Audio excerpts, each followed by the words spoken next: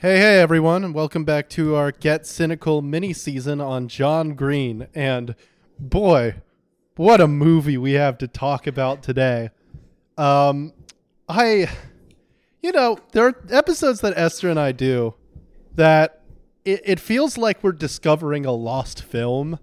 Like it feels like we have uncovered like the missing cut of the Magnificent Amberson somewhere in the fucking jungle in Brazil.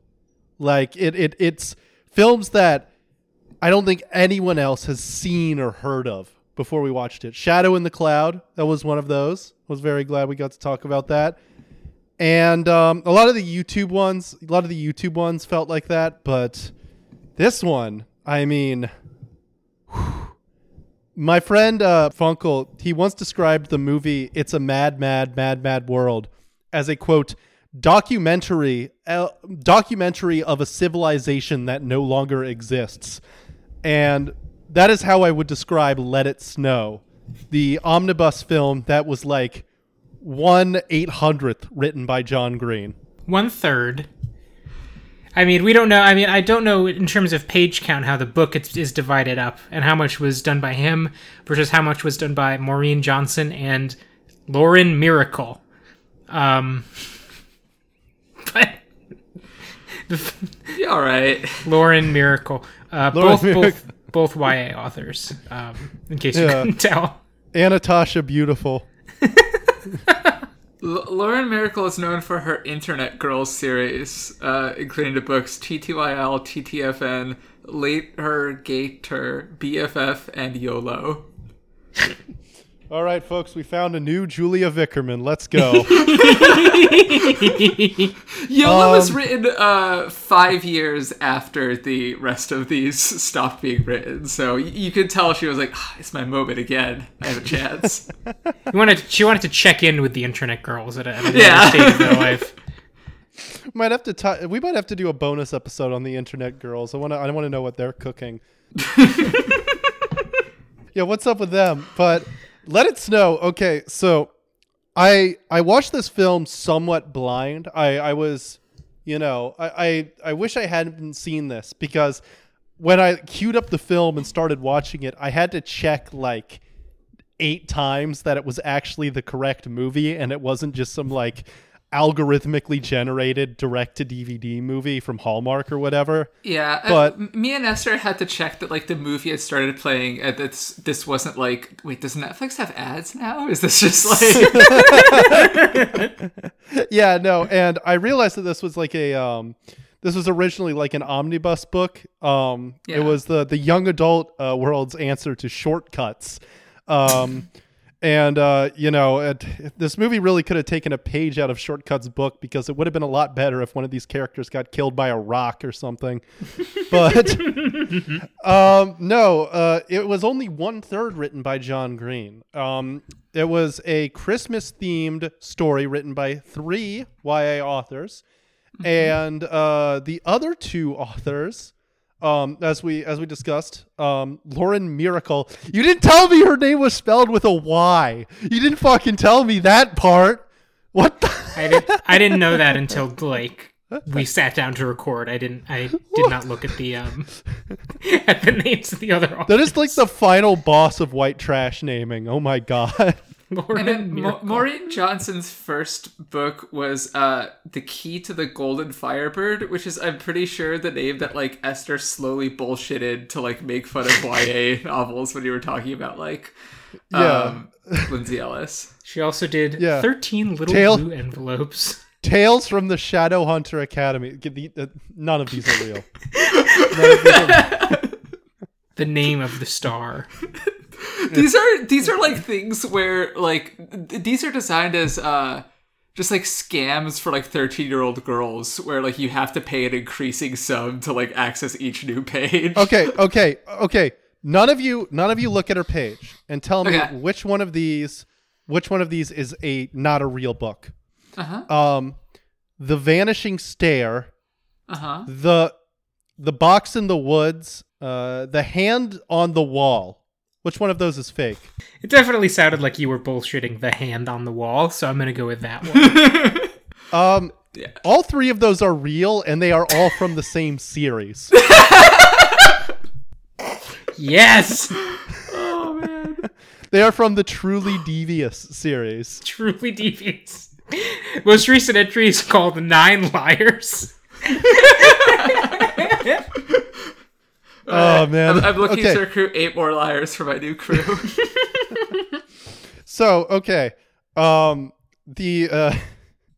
The original book, it's it's 3 stories that interconnect, and they all revolve around young love at the holidays and Christmas time.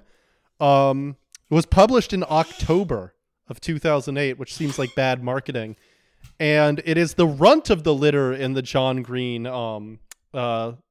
bibliography, so to speak. But something that I did not know about this movie. Okay, so I did not know how they managed to fit 3 stories, 3 short stories, but the book's 352 pages, 3 stories, 3 novellas into a 90-minute movie that's 87 minutes before credits roll. Yeah. And the answer is they didn't, because the 2 stories written by Lauren Miracle and Maureen Johnson have been just mangled beyond belief. They don't even slightly resemble the stories that show up in the movie. They don't barely any resemblance whatsoever. I think some of the names are the same, and there's the pet pig is there, but just little details. It's very superficial. And as a huge fan of the original book, you were pissed. Yeah, I was so mad, dude. Oh my god. I was on the fucking Fandom Menace subreddit for fucking Let It Snow 3 holiday romances. Yeah, no. So the Jubilee Express and the Patron Saint of Pigs, barely even fucking resemble that cool singer. Which how on earth did they get Stuart Bale for this movie? How did they get that guy? I would love to talk about Stuart Bale. Yeah. Well, there is no Stuart Bale in the Jubilee Express. There is a character named Stuart, but I don't believe he is a famous singer.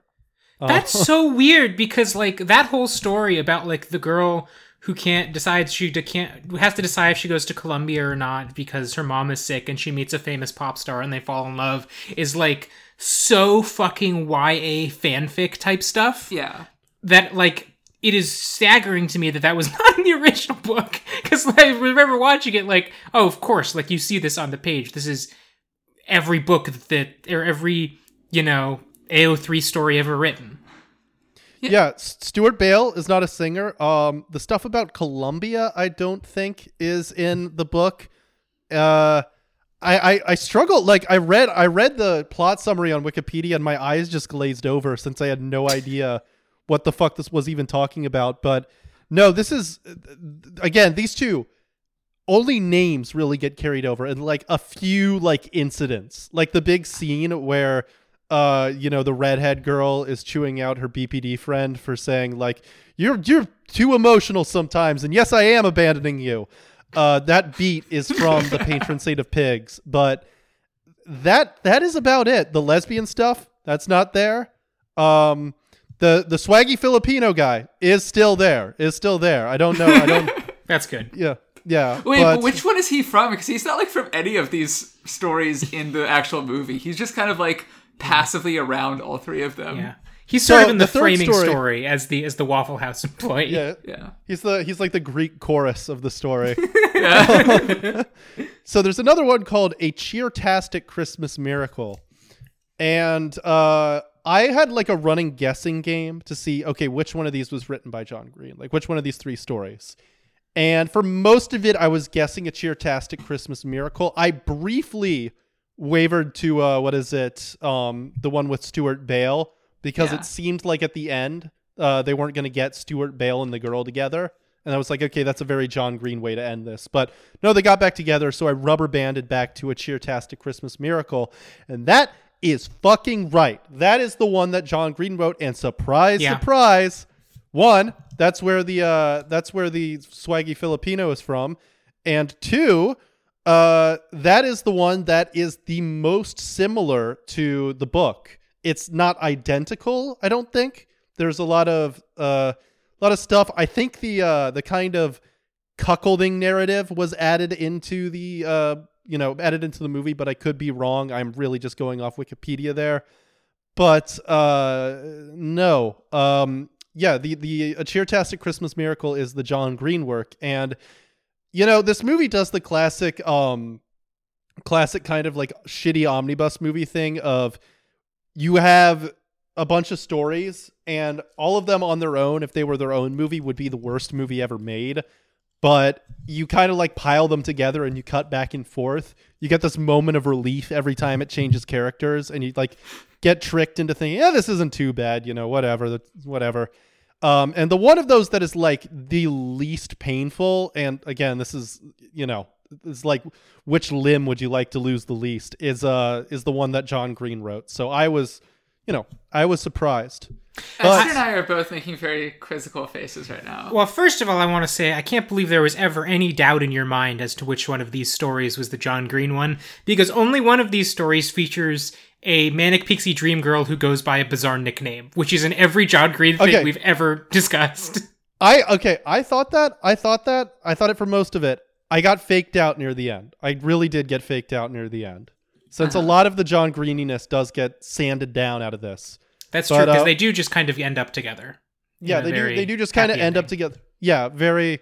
And they get together in the book, but it's a different circumstances. Like she's, rather than this like dweeby guy like confessing his emotions, like he does it after she gets mad at him for treating her like one of the boys, which is a much more John Green way to go about that. Yes. I love that, because that's classic. That is such classic 80s pastiche that we always talk about with John Green, is like, you never saw me for my feminine side, like the fucking makeover in The Breakfast Club. Yeah. Am I the only one who likes that scene and thinks it was good? And am I the only one who thinks she was way more beautiful after? Retweet if you think goths are distasteful. But like I know a few women who need that treatment. Am I right, folks? just DMing it to every girl who follows me. Like, have you thought about that? This is a new look. This look, just like the Princess Peach look she gets in the film. Yeah, it's like you wake up at like 7 a.m. and you just see that like at 3:38 a.m. Spencer just added you and like 15 other women in a post where he's just like, hey, all of you, consider this look. Making a mental note to do that later. Here's what I'll say, is that I didn't know that it was only one John Green until like 2 minutes before I started recording.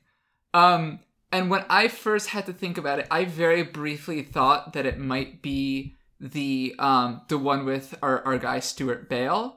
But like as soon as I remembered, oh right, the Duke, it was like, oh, okay, yeah, no, that's settled. There has to be someone in John Green's life who had a nickname like this, and that's why he keeps doing this. Yeah. It can't be.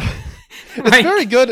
It's very classic John Green to go like, all right, so we've got a tomboyish character. What do we name her? Well, we turn to the most racist period in David Bowie's career for this one. I was so desperate to see like a scene where the Colonel from Looking for Alaska was just going to like right after the Duke and like the school shooter looking kid like got together. The Colonel just like bursts in and is like, you and I have unfinished business, Duke. But it's like he's like 30 now. Yeah. But no, it's the reason that I thought briefly the Stuart Bale one might be the John Green one is because I just thought to myself like, oh, that's like the only one where they kind of like remember to have a plot. Yeah. Yeah. Because like there's at the very least a premise to that one. There's like, Esther described it as like a fanfic premise, right? Where it's like, oh, well, I have this decision to make about like, do I go to Colombia or do I care for my like cancer mom? But then that's all complicated by like Stuart Bale entering my life and it's also a fanfic premise. To me. It's a fanfic premise because, you got to write, only way you're ever going to be able to date Stuart Bale is if you write some fanfic about it. Yeah. It's this classic fanfic, my mom sold me to One Direction. Yeah. But there's just no fucking premise for the other two. No. Like, yeah. How would you like the premise for the Duke one is just that like an awkward guy wants to get with like the kind of barely tomboyish girl and has to like get brave enough to do it. And the other one is like a girl wants her like closeted girlfriend to stop being mean to her, and then also in an unrelated fashion, like her BPD best friend learns to be like 10% less BPD. That one's the strangest one because that one is like two completely different stories. Yeah. That one confused me because I knew when we were watching it, I wanted to drop it on you during the episode, but I knew when we were watching it that this was based on like 3 different short stories. And I was watching that one and I was like, wait, but there's clearly 4 stories going on here. Yeah. But that one, it's clear. And there's 5 stories as well, because they expand on, like, the swaggy Filipino guy. That's true. From Peter Spider-Man. Parker's best friend, yeah. Yeah. But it's so bizarre because, like, that one is so clearly half of a story each. Like, they check in every 25 minutes with the lesbians. And then, like, the other girl in that story just, I don't even know. What does she do? At one point, she's, like, in a car with a weird woman. And that's most of her arc. Yeah, no. There's a lot of people in this movie. And okay, we've kind of said this, but like, let me be clear. We have been very nice to John Green stories over the past couple episodes. Mm-hmm. We found Looking for Alaska to be tolerable to even decent at points. The Fault in Our Stars, it's got a lot going for it as this type of thing goes. Paper Towns was boring and kind of dog shit, but it was pretty funny at a couple of points, and I've certainly seen worse. This is like true prime grade fucking just shit. Like after kind of like teeing up a couple fucking softballs, like it's nice to just be able to say, no, this is garbage. Yeah. This is fucking garbage. I was so fucking scared that this would be a season where like every 2 weeks you would just clock in and be like, well, it was kind of okay, and I guess that like kids need entertainment. But like it gives me so much joy to just be able to like talk about this fucking algorithmically generated shit. No, kids need entertainment, but if you catch your kid watching this, I'm just saying keep a flip-flop close on hand. And you know what? The good news is the kids don't love this one. I looked at like the Letterboxd reviews, and it's just like it has like a 2.6 on there, and all of the reviews are just like kids being like, yeah, I checked this out because like I really love like one of the actors in it, but this is just really boring. Yeah. This is the kind of movie for people whose only exposure to movies is like they see one of those Facebook posts from like an Indian account with 5 billion subscribers that says top Netflix movie, and it's like a squashed clip from the film The Impossible. This is the kind of movie that if that's what you love, those pages, you're going to love this movie. This is such a nondescript movie that not even Mind of Jason has reviewed it. Yeah. It's like you could put somebody's like MK Ultra activation codes like in this movie and like never worry about that like having larger consequences. There's some CIA agent somewhere that's like, fuck, when's this guy gonna get around to the assassination? I programmed for him. Yeah.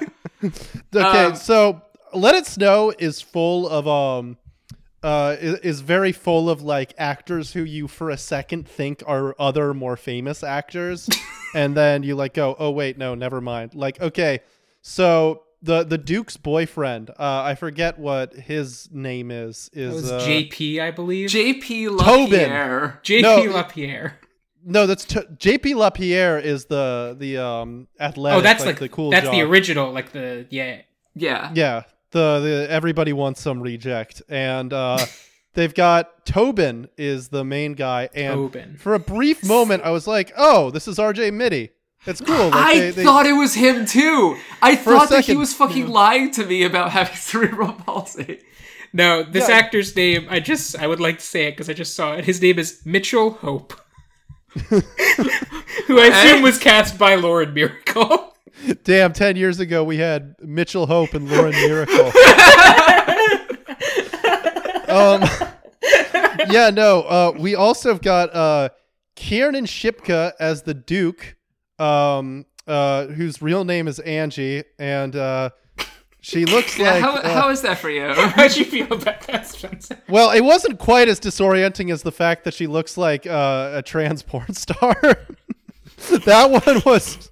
No, I that I learned about when I was reading.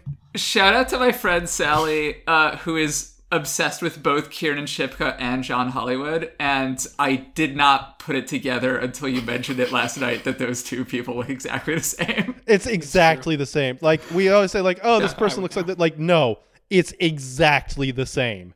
She's one of, like, the legit actors in this, because she was Sally Draper in Mad Men. Yeah, and she's a real actress. She's the main character in the Sabrina the Witch TV show on the CW. So, like, she's, like, a very, like, competent TV actress. This is not her best work, but, like, can we talk, because Esther and I, like, as fans of her for Mad Men, looked up, like, what's she been up to lately in the movie world. Yes. And we see that she is in, next year, in a movie for Amazon Prime original video called Red One, that is, quote, the first of a potential franchise reimagining holiday mythology through an action-adventure lens, starring Dwayne "The Rock" Johnson and Chris Evans. Yeah. I thought you were going to talk about the other movie. Do you want to talk about that one? She's in a movie right now called Wildflower, and the premise of this one is that she's a girl in high school, and both of her parents are intellectually disabled, and she's in a coma. And the thing about this movie is that when we were looking it up, I was like, holy shit, what is this? And I looked it up, and it came out as we were recording this last Friday. And there are no showtimes for it in New York City. Oh, so that's a perfect, like, one day film in, like, this was a Fathom event or something. Yeah, like a Times Square, like, one day only, like John wins 1 hour or something like that. They played this on all the screens in Times Square for one night. Yeah, and you learn it's like halfway through you learn that it's like one of those, like, weird obsessive Christian movies where it's like it's actually God's will that both of her parents have, like, intellectual disabilities. Yeah, but we've got to talk about the man of the hour, the true star of this, the true star of real life. Star. Yeah. I can't believe they got him for this. No, it's a huge get. And it was Shamik Moore. It's really just Stuart Bale. The greatest pop star. You all know Stuart Bale. We all know Stuart Bale. We all know his great songs. Yeah. His great, like, very gentle R&B songs that are the biggest hits in the country. It's so funny, because, like, this is the way that the character is portrayed is so fucking inconsistent. Like, who the fuck is Stuart Bale supposed to be? When we first see him, he's doing one of these songs that's like, ooh, yeah, girl. It's like a Tyrese song from 2002. But then later in the movie, when he meets the maid, like the love interest's mother, and she's like, oh, that Stuart Bale is always grabbing his crotch on stage while he's singing that? I don't know. Yeah. He makes music that you would hear at, like, the scariest gym in Philadelphia at, like, 7 a.m, and they're playing, like, Luther Vandross and Pretty Ricky, Isaac Hayes, and then, like, Stuart Bale comes on with his new tunes, and all the 45-year-old moms in there are just, like, doing hip thrusts and getting turned on by it. But no, so Stuart Bale is that does have the kind of, like, the actual, like, the real story in it. And it is, he's the manic pixie dream boy, this, like, pop star who stumbles into Julie's life, whose mom is dying of what appears to be Morgellons, because she just coughs. Never explained. She just coughs a couple of times, and then that she has like the Walter White, like, cough going, but it doesn't progress at all. Like, they forgot to put the blood there. Yeah. So her mom's sickly, but she could go to Columbia University. But then Stuart Bale joins in to light up her life a little bit. And Hannah's mouth is agape at something right now. I would like to let her. What do you got, Hannah?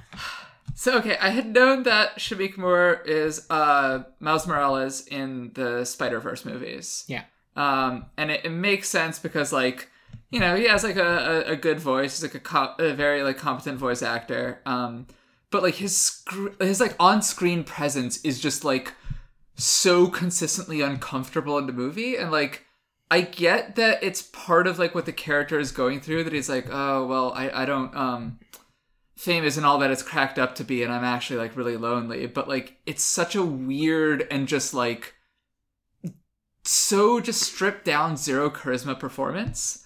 And the thing that made me just sort of, like, gasp out is learning that he has, for the last, like, several years, had a role in a Hulu series called Wu-Tang: An American Saga. As Raekwon. Yeah. And he was in Dope, which is, like, if you've ever been to a film class, is the most popular movie ever made. Here's the thing. I've only ever seen him in Spider-Verse. Like, it's a really good voice performance. I assumed he was just a voice actor, honestly. He's uniquely terrible in this. And I feel it's the kind of bad that you just almost Stuart feel... Bale? No. No, he's so bad. He has an amazing line where he's saying to the girl, it's like, look, I'm a person like you, I'm human. But the way he says it is so non-committal that you have to think, like, is he? The way he's like, I'm a human. I have feelings. It's like one of those, like, Chat GPT answers where he's like, I have feelings, I have emotions, I have dreams, I have Bing. So there's a moment later on where, like, the two are up in her room and they're talking. She's like, I'm not going to college to take care of my mom. And then Stuart is like, Stuart Bale offers. I love how insistent you are on saying his whole name. Yeah, no. Stuart is only for his close friends. I am but a fan. No, Stuart Bale, he says, I could get your mom a nurse and you could go to college. And for starters, like, that is, I think, the most reasonable thing, reasonable offer I think anyone has ever made. Like, yeah. I'm sorry, I have a, not to get too personal show, but my wife's mom, like, does need medical care. And if, Stuart Bale himself offered to pay for that, I would be honored. I would be very thankful that Stuart Bale did that. But the way she reacts in this is like, oh, so I'm a charity case now, isn't it? Yeah. It's like the most, like, pitched flight of histrionics I've ever seen. I'm like, the fuck? It's the classic movie like, poor, she's not even poor, but, like, poor movie character thing of, like, oh my god, all of my problems revolve around the fact that I don't have any money. And then a rich character is like, well, I can give you some money. And they're like, fuck you. Why would I ever take money from you? Like, no real person would ever do that. They'd be like, oh my god, Stuart Bale wants to just hand me money. Yeah, sure. Of course. And, like, I, like, as somebody who, like, makes good money and, like, has friends who struggle, like, I definitely have had, like, slight difficulties at times, like, getting people to, like, accept money, but, like, it doesn't work like this, right? They'll just say, like, oh, thank you, that's a very kind offer, but, like, I really want to see if I can, like, handle this myself before I ask for anything. Yeah, no, they don't go, well! If your friends were like, Hannah, yeah, no. Oh, look at Miss Moneybags over here! No, they're just doing, like, call-out posts for me. So, like, call-out post for Hannah. She has $50. Yeah, call-out post for Hannah. She bought the knife set that I bought. Yeah. No, but it's insane. It's, like, it's a way to think about money, like, if you have, like, just never... If you were born in, like, the Matrix pods for YA writers, And it's just, like, your first words are, like, enemies to lovers. Yeah. Yeah, if you have, like, just a sticky note on your computer that's like, stories need conflict. No, so, I mean, that's the whole plot. Of course she ends up going to Colombia. Of course the mom is fine. And of course they get back together, She has... Stuart Bale shows up at at our favorite Filipinos party. Yeah. It ends up turning out that Stuart Bale's blood actually could cure her mother's illness. And that's why he's so lonely, because everybody just wants him for his blood. So now we move on to the second story. Very quickly before we move on, I think Esther could see me revving up for this, is that I do want to compare the choice that the girl in the Stuart Bale story faces unfavorably. To the choice faced by, of course, my favorite young adult character, Edward Cullen, who famously, in the Great Depression, had to choose between going off to fight, or not in the Great Depression, in 1918, had to choose between going off to fight in World War I or helping his, like, sick mother, you know, survive. And he turned out to be able to choose neither because he got the Spanish flu and fucking died and had to be revived by Carlisle Cullen. Yeah. So much better, obviously. Read the Twilight books if you haven't heard of them. Just read them. Yeah, they're good. Please do. Thank you for putting up with that shit. Anyway. Yeah, all right. So I didn't know you all were all in on the Twilight thing. This is a new learning experience for me. No, like that's the thing about like being friends with like me and Esther is that like you realize like every new week that like we genuinely mean it when we say like we're huge fans of like some awful trashy shit. Oh no, that's fine. I have spent like the past like month or so just like rotting my brain with zero punctuation, so I am in no. My glass house looks pretty good right now. I can see right through it, and I've got a nice rock for you here. Anyways, we've got to move on to the other story, which is the story of the Duke and JP and Tobin. And the premise of this one is that Tobin is in love with the Duke. They have been childhood friends, you know, a plot you have likely seen in many Japanese one-shot animations that were pixelated at certain moments. And he has feelings for her. And now, you know, he doesn't know what to do about it. He wants to act on it, but he's too scared. And then they go over to a party, and sure enough, there's J.P. LaPierre himself. J.P. LaPierre sounds like just somebody's like idea in the 1990s for like, yo, what if there was a gay James Bond? And like the movie makes like $400 million or something. Yeah, no, it's like 3D printed jock name basically. It's like Chad La Basketball or something. The Wikipedia page notes this character as, quote, the athletic and sexy friend of Duke's who's in college. Yeah. And he rocks because, and this is like, I think the most inspired bit in the entire movie is that they make the cuckold athletic jock character in this movie the nicest guy in the world who never once even makes a move on the Duke. Like there's like some chemistry there, but he's just like an incredibly nice guy. Well, it's funny because it's like this whole plot line is classic, like disturbing John Green in a way, because it is like kind of high school boy insecurity about like, oh my God, the girl I like is fucking college guys. Yeah. You know what I mean? Like the kind of thing that only a teenage boy could possibly think was a real problem. But for some reason, this adult man is writing about it with very real gravity. Yeah. Yeah. And again, I'll go for it. No, so just about to say, I mean, props to whoever rewrote this. I don't know how JP works in the book. I think JP might just be their friend, but JP LaPierre seems like a pretty nice guy. That's a novel twist on, you know, the kind of athletic cuckold formula. He's not like a secret dick or like a, you know, a shallow asshole the whole time. Just a nice dude who wants to chill. I will say that, like, I think that this is really indicative of how, like, one of the real John Green fantasies is consistently that, like, you don't have to do shit. You just kind of have to passively be there, and, like, the thing that you're pining for will just, like, smoothly happen to you. Like, you know, the goofiest example, of course, is, like, Miles Pudge Halter going off to the boarding school to be like, oh, I will find myself and, like, maybe get pussy. And then, like, day one, just, like, a girl is just like, all right, honk my boob, let's go.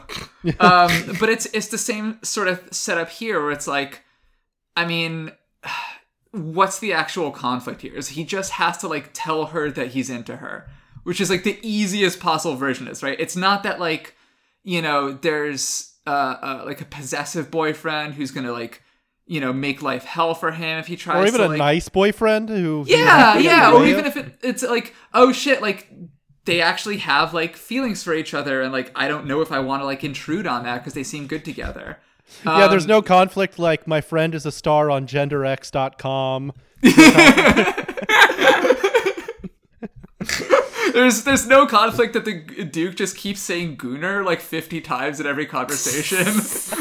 And like I've looked it up and it just means like fans of like Arsenal and but she never talks about soccer, so what's up with that? There's like an attempt to like wedge a little bit of conflict in it because there's also these like two brothers who are like criminals that just show up at like one of these parties, and they have what I can only describe as like a chase that your like really bored driver's ed teacher like shows you and is just like, I don't want to fucking teach these kids anything. Let's just like the most put on Let It bitch-made Snow car chase I've ever seen. It's the most bitch-made car chase I've ever fucking seen in my entire life. I mean, it could almost be funny because it's like two shitty like used cars that you get when you're 16 just fucking going after each other. But no, it is like the limpest and saddest car chase. Soundtracked rather anachronistically to Rock the Casbah by The Clash. The continuing in the tradition of what the hell are these soundtracks in these movies.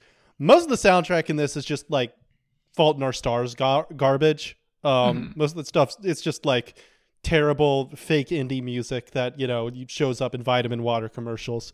And then occasionally there will be a needle drop that is like just plucked from, the 1970s. Like very like the key, almost the leitmotif of the movie is a Rolling Stones album cut.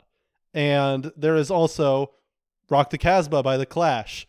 And they briefly hint at they're going to play Sound and Vision by David Bowie too. So this has the most schizophrenic soundtrack yet, because at least Paper Town's committed to sounding like the backwash of the fucking 2010s. It's actually not a Rolling Stones song. It is a song that sounds a lot like I Can't Get No Satisfaction, but after the first couple notes, it's just slightly different, just enough to avoid copyright. Wait, okay, hang on. But it's not a real Rolling Stones song.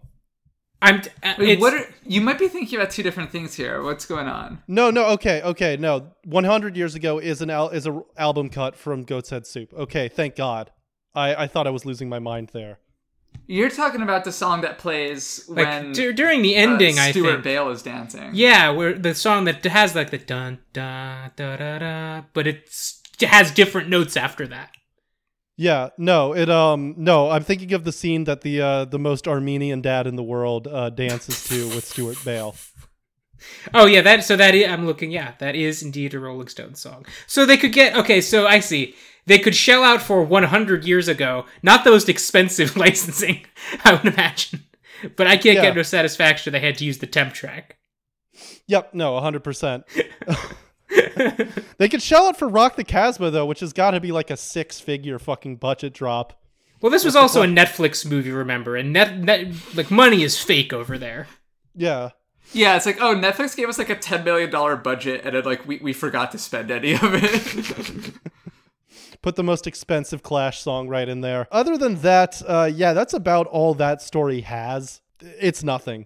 It's probably the least offensive of the three to me because the actors are like all passable basically.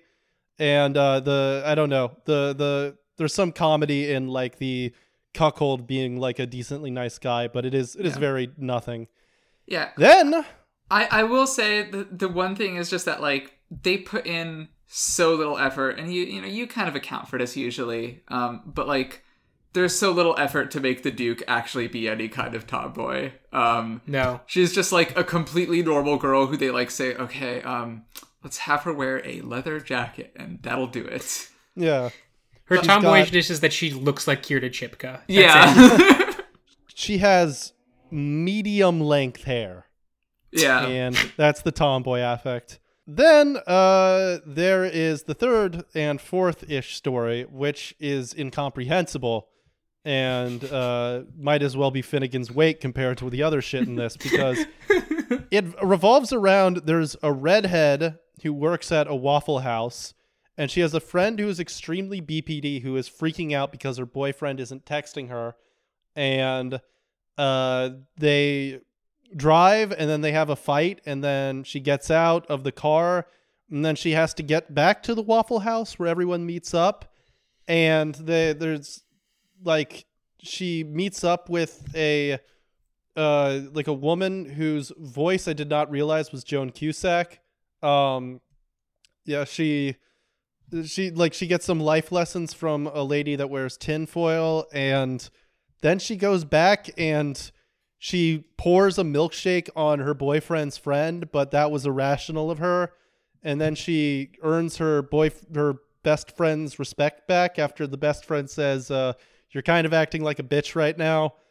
And then also simultaneously, the redhead is a lesbian and hooked up with an Asian cheerleader. And the Asian cheerleader is kind of ghosting her, except when they're alone. And there's like some tension there. It's again. Yeah, the lesbian stuff is like the best kind of the kind of queer storyline that you think died out in like 90s sitcoms, where it's like, you have a problem, and it's that you're too much of a fucking pussy to tell people that you're gay. Yeah.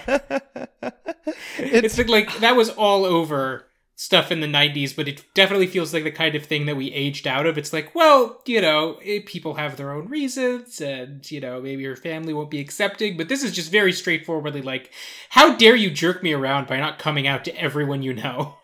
And she was right, too, because when they have a kiss out in the parking lot, all of her mean girl cheerleader friends, perfectly racially diverse mean girl cheerleader friends, are all cheering and celebrating when they catch the kiss. Which, why wouldn't they? Like, this movie came out in 2019. Like, we are way past the point where a high school character should reasonably be like, yeah, I don't know if my friends will accept me for being gay. They will. Yeah. We fixed that. Yeah, you know what type of person doesn't get what type of gay person doesn't get accepted? Two beautiful lesbians. I gotta say, like, as much as it is like a awful movie overall, like, shout out to Love Simon for at least sort of having the self-awareness to have like the character just sort of realize eventually that it's like, oh, it's not actually like a problem for anyone that I'm gay. Like, I live in like a suburb in Connecticut, and like, everybody here is just like accepting, and the worst that will ever happen to me is that like people make like 2 or 3 jokes, and it's that type of situation where it's like, oh fuck, what's a conflict that could happen? And I just genuinely did not realize that it was supposed to be like a twist that the cheerleader girlfriend was closeted, because like they kind of play it like that when they're having this like argument and makeup session like out in the snow. It's like, wait, you're still closeted? It's like, I thought we established that like a long time ago. Like, yeah. But it's just such a threadbare fucking story that you only come back to like every half hour. Yeah. But like they don't have a chance to develop any of this shit. I will say the cheerleaders also have the classic teen movie thing of like the actors playing the hot bitchy mean girls and the actors playing like the shy awkward girls who get bullied by them could have exchanged roles. And no one would be any the wiser. Yeah. Like, they just all look like, generically attractive 20-somethings. Yeah. No, no difference whatsoever looks-wise. They also have the, like, mean girl thing where they, like, kind of shift what type of mean girl they are depending on what the joke calls for. Like, at one point, they're going like, oh, no, she didn't. Mm-hmm. Yeah, uh-huh. Oh, no, he didn't. And then later they're like, I don't know, just kind of cunty, and then later they're fangirling over Stuart Bale. It's a very like they're very cartoonish drawn, even for this movie. It's painting with a very broad brush. Yeah. It's also like, and I know that this is something that Spencer loves to harp on, so maybe I'll have an ally in this discussion, is any of these like girls, like if you told me that they are playing characters of the same age or 10 years older than each other, that it's like, yeah, sure. We just like put out a call for like, the casting call just said like girl, and then like the next line is pretty ? And then it's like, yeah, that's it. That's all the effort we put into the casting. Yeah. God. Yeah, it's a total nothing of a story. It's less nothing than the previous one, just by nature of how like inscrutable all the motivations are. Like when the BPD girl shows up with the pet pig at the end and gives it to the redhead, I thought the redhead was supposed to give the pig to the girl. I thought it was the other way around. I actually got that backwards too. I was very confused when it was the other way around at the end. The thing that like I kept not having any sense of is just like, what lessons are these characters supposed to learn? Like, how is any of this going to resolve? Did it resolve? Like, I think we were like 10 minutes away from the end of the movie, and like Esther and I were just looking at each other and we're like, did they ever do anything with the lesbians plot? Like, yeah, did that just kind of resolve off screen? But this did contribute the one joke that Esther and I actually laughed at, which is when the BPD girl gives the pet pig gift to the redhead girl. The pig gets like loose into Waffle House party because like of course it ends with like a big party. And the redhead is just like going around asking people like, have you seen a pig? Have you seen a pig? And she asks one of like the cheerleaders and she just says, like ever? And that made us laugh. It's just a very like corny little joke. But we were definitely a little beaten down, I think. Yeah. By that point, so it's not the greatest joke of the world, but it was like, all right, that is a perfectly fine little punchline. Yeah, no, what else do you say about this? Like, I was trying to think if there's like any like thread that was like amusing to me. Oh, speaking of people in this movie who look like other like kind of famous people, the friend of the swaggy Filipino is this like kind of stonery dude, and he looks a lot like a very young Trevor Moore from Whitest Kids You Know. I can see that. Yeah. Yeah. I thought for like 10 minutes of the movie that was the like Walter White Jr. kid, but just like he parts his hair differently when he's at work or something like that. Yeah, that's his shadow alter. Yeah. No, other than that, like, what can you even really say about this? Like, it's a complete nothing movie. It barely reaches the 90-minute mark, and I don't know. It's bad. It's really bad. It's bad in the same all like young adult stuff is. It's bad in the same way like Love, Simon is. It's bad in the same way. I mean, it's not quite as racist as Me and Earl and The Dying Girl, but it's bad in very similar ways. It's bad in the same way like all of these fucking movies are, and there's not much distinct about it aside from the fact that you get 3 shitty young adult movies for the price of 1. Yeah. The one thing I would say is that it's shockingly Netflix. Like yes. it is. Shockingly pre-pandemic Netflix too, especially. Yeah. It is something that like would not appear on any of the other streamers just because like they at least sort of have a slight sense of like, okay, well, we have to figure out something to take Netflix on, so we can't just be like insanely haphazard with it. And even if we make stuff that's like absolute dog shit, it's absolute dog shit where you like look at it and you're like, okay, well, I can see how you thought that would have been like a big hit. But this is the most just like, oh, we have like an infinite pile of fake money. And like somebody just said, can we adopt another John Green thing? And this is a movie that got made because somebody went down a Wikipedia hole, you know? And yes. like if you go down a Wikipedia hole at Netflix, then like $10 million. They went down the Wikipedia hole for the Stuart Bale discography. And that's where they ended up. God, one thing I do want to add with the little cherry on top of this is that try to guess what the Rotten Tomatoes score for this movie was.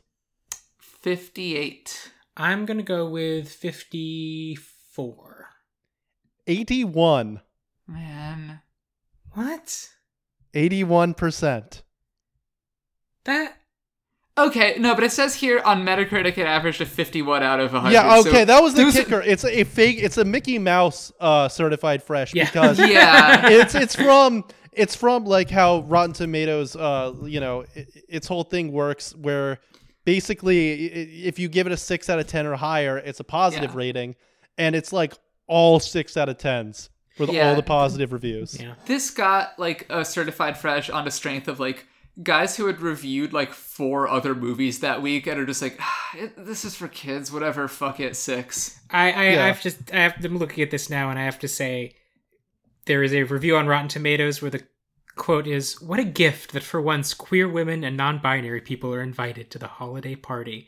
And I'm sorry, what you need to get better people? standards. Bitch! What non-binary people? Was the swaggy Filipino non-binary? the actor, if not the character of the redhead, is non-binary. Okay, but again, honestly, You got to make the character non-binary in that case. You gotta make Come the on, character- guys. Yeah, no, okay, yeah, most of these 3 out of 5 from The Guardian. A film as festive as it is familiar, and also surprisingly hard to resist. Awesomely high praise. 3 out of 5 review. We've got another 3 out of 5 from She Likes Movies. It says, with moments of sweetness outweighing the blandness over the overall feeling of the film, the little tiny moments of comedy are welcome and actually start to make you enjoy the film despite the very obvious messages it's sending. Okay, I'm realizing now. Messages? I'm realizing now that this is what we sound like when we talk about the other John Green works.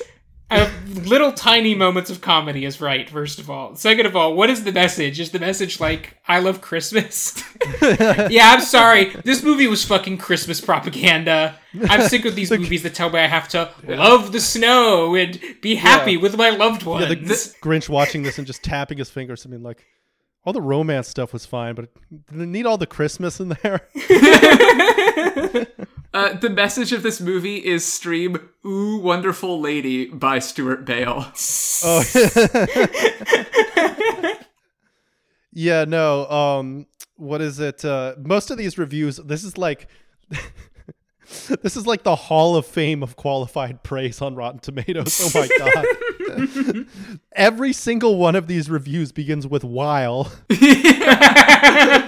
I mean, I think that this is kind of just like the world that we're in, where it's like, what do you have to lose if you give this like a 6 out of 10? Like, if, for example, it turns out that like one of these actors has like a massive stan community that, you know, is, if you give this movie what it actually is just going to come after you for some shit. It's like, it's the most hedging your bets thing to give it a 6. And if you give it a positive review, then no one will ever know because no one will watch this except for us, you sons of bitches. We've got a certified old head on the Rotten Tomatoes page. We've got a certified old head giving it a negative review. He gave it a C rating. His name is Dennis Schwartz. He says a likable cast does justice to this cheesy teenage Xmas rom-com tale. He is. Can you give me that one more time? I think you might still have Kieran and Chipko in the brain. A likable cast does justice to this cheesy teenage Xmas rom-com tale. Okay, in my defense, that is a fucking horrible thing I have to say. I completely understand. Yeah, no. Saying that didn't sound right. Dennis Schwartz in his Rotten Tomatoes picture looks like he's one of the dwarves from Lord of the Rings. And in his picture, it looks like he's yelling at someone. Yeah, no, he is a follower of Tibetan Buddhism, and his favorite movies are Dead Man, Beau Travail, Eyes Wide Shut, 2001, The Searchers, Dybbuk, Greed, Touch of Evil, Passion of Joan of Arc, and Eyes Without a Face. So, it's fucked up that someone made this guy watch Let It Snow. He's probably like 65 years old. Yeah, he just wants to think about like Orson Welles movies. Yeah, no, but I had the same reaction when my grandmother was at a film club and, you know, they watched a bunch of like, you know, movies grandmothers like, you know, with fucking biopics and shit. And one of them was Love, Simon. And I was just thinking at the time, like, that's a crime. Don't show my grandmother Love, Simon. I don't want to see Love, Simon. I'm 24 years old and gay and I don't want to see Love, Simon. I don't want my grandmother seeing that shit. Yeah. No, no. This guy rocks. He is one of the last guy spitting true facts on the Rotten Tomatoes page. No, but yeah, this is great. It's got one of the starkest divides I think I've ever seen between Rotten Tomatoes actual score and like the tomato meter score, where 81% versus average rating of 5.7 out of 10. Yeah, it is just the most, like, we have figured out a way to game the system. And, like, you're going to see, if this was, like, a theatrically released movie, you would see, like, commercials where, like, the entire, like, pull quote is just something like, watch it. And it's from, like, you see just, like, it's from a Twitter account called, like, you know, Cool Movies 2. Critics are saying, Let It Snow is one to take home this Christmas. Yeah. A present that the whole family can unwrap together. Let It Snow is available to stream. Oh god, no, this is such a fucking boring movie. Okay, it's nothing, and I'm glad we even got 55 minutes out of it. All right, that's going to do it. Thank you for joining us on this little mini-season adventure. I think we might have one more episode in the can. I'm going to talk about it with Esther and Hannah, and I meant to do that before we recorded, but I didn't. That's chill. So Don't be surprised. Yeah, so there will probably be one more episode in the can after this. There might not, but I think there will. So, yeah, join us next time for what will probably be the finale of the John Green mini-season. And then you guys will have to, be satiated by the fucking bonus episodes for a little bit until we drop season 4 sometime over the summer. And that one's going to be a big one. So, catch you all. Bye-bye. Bye. Later.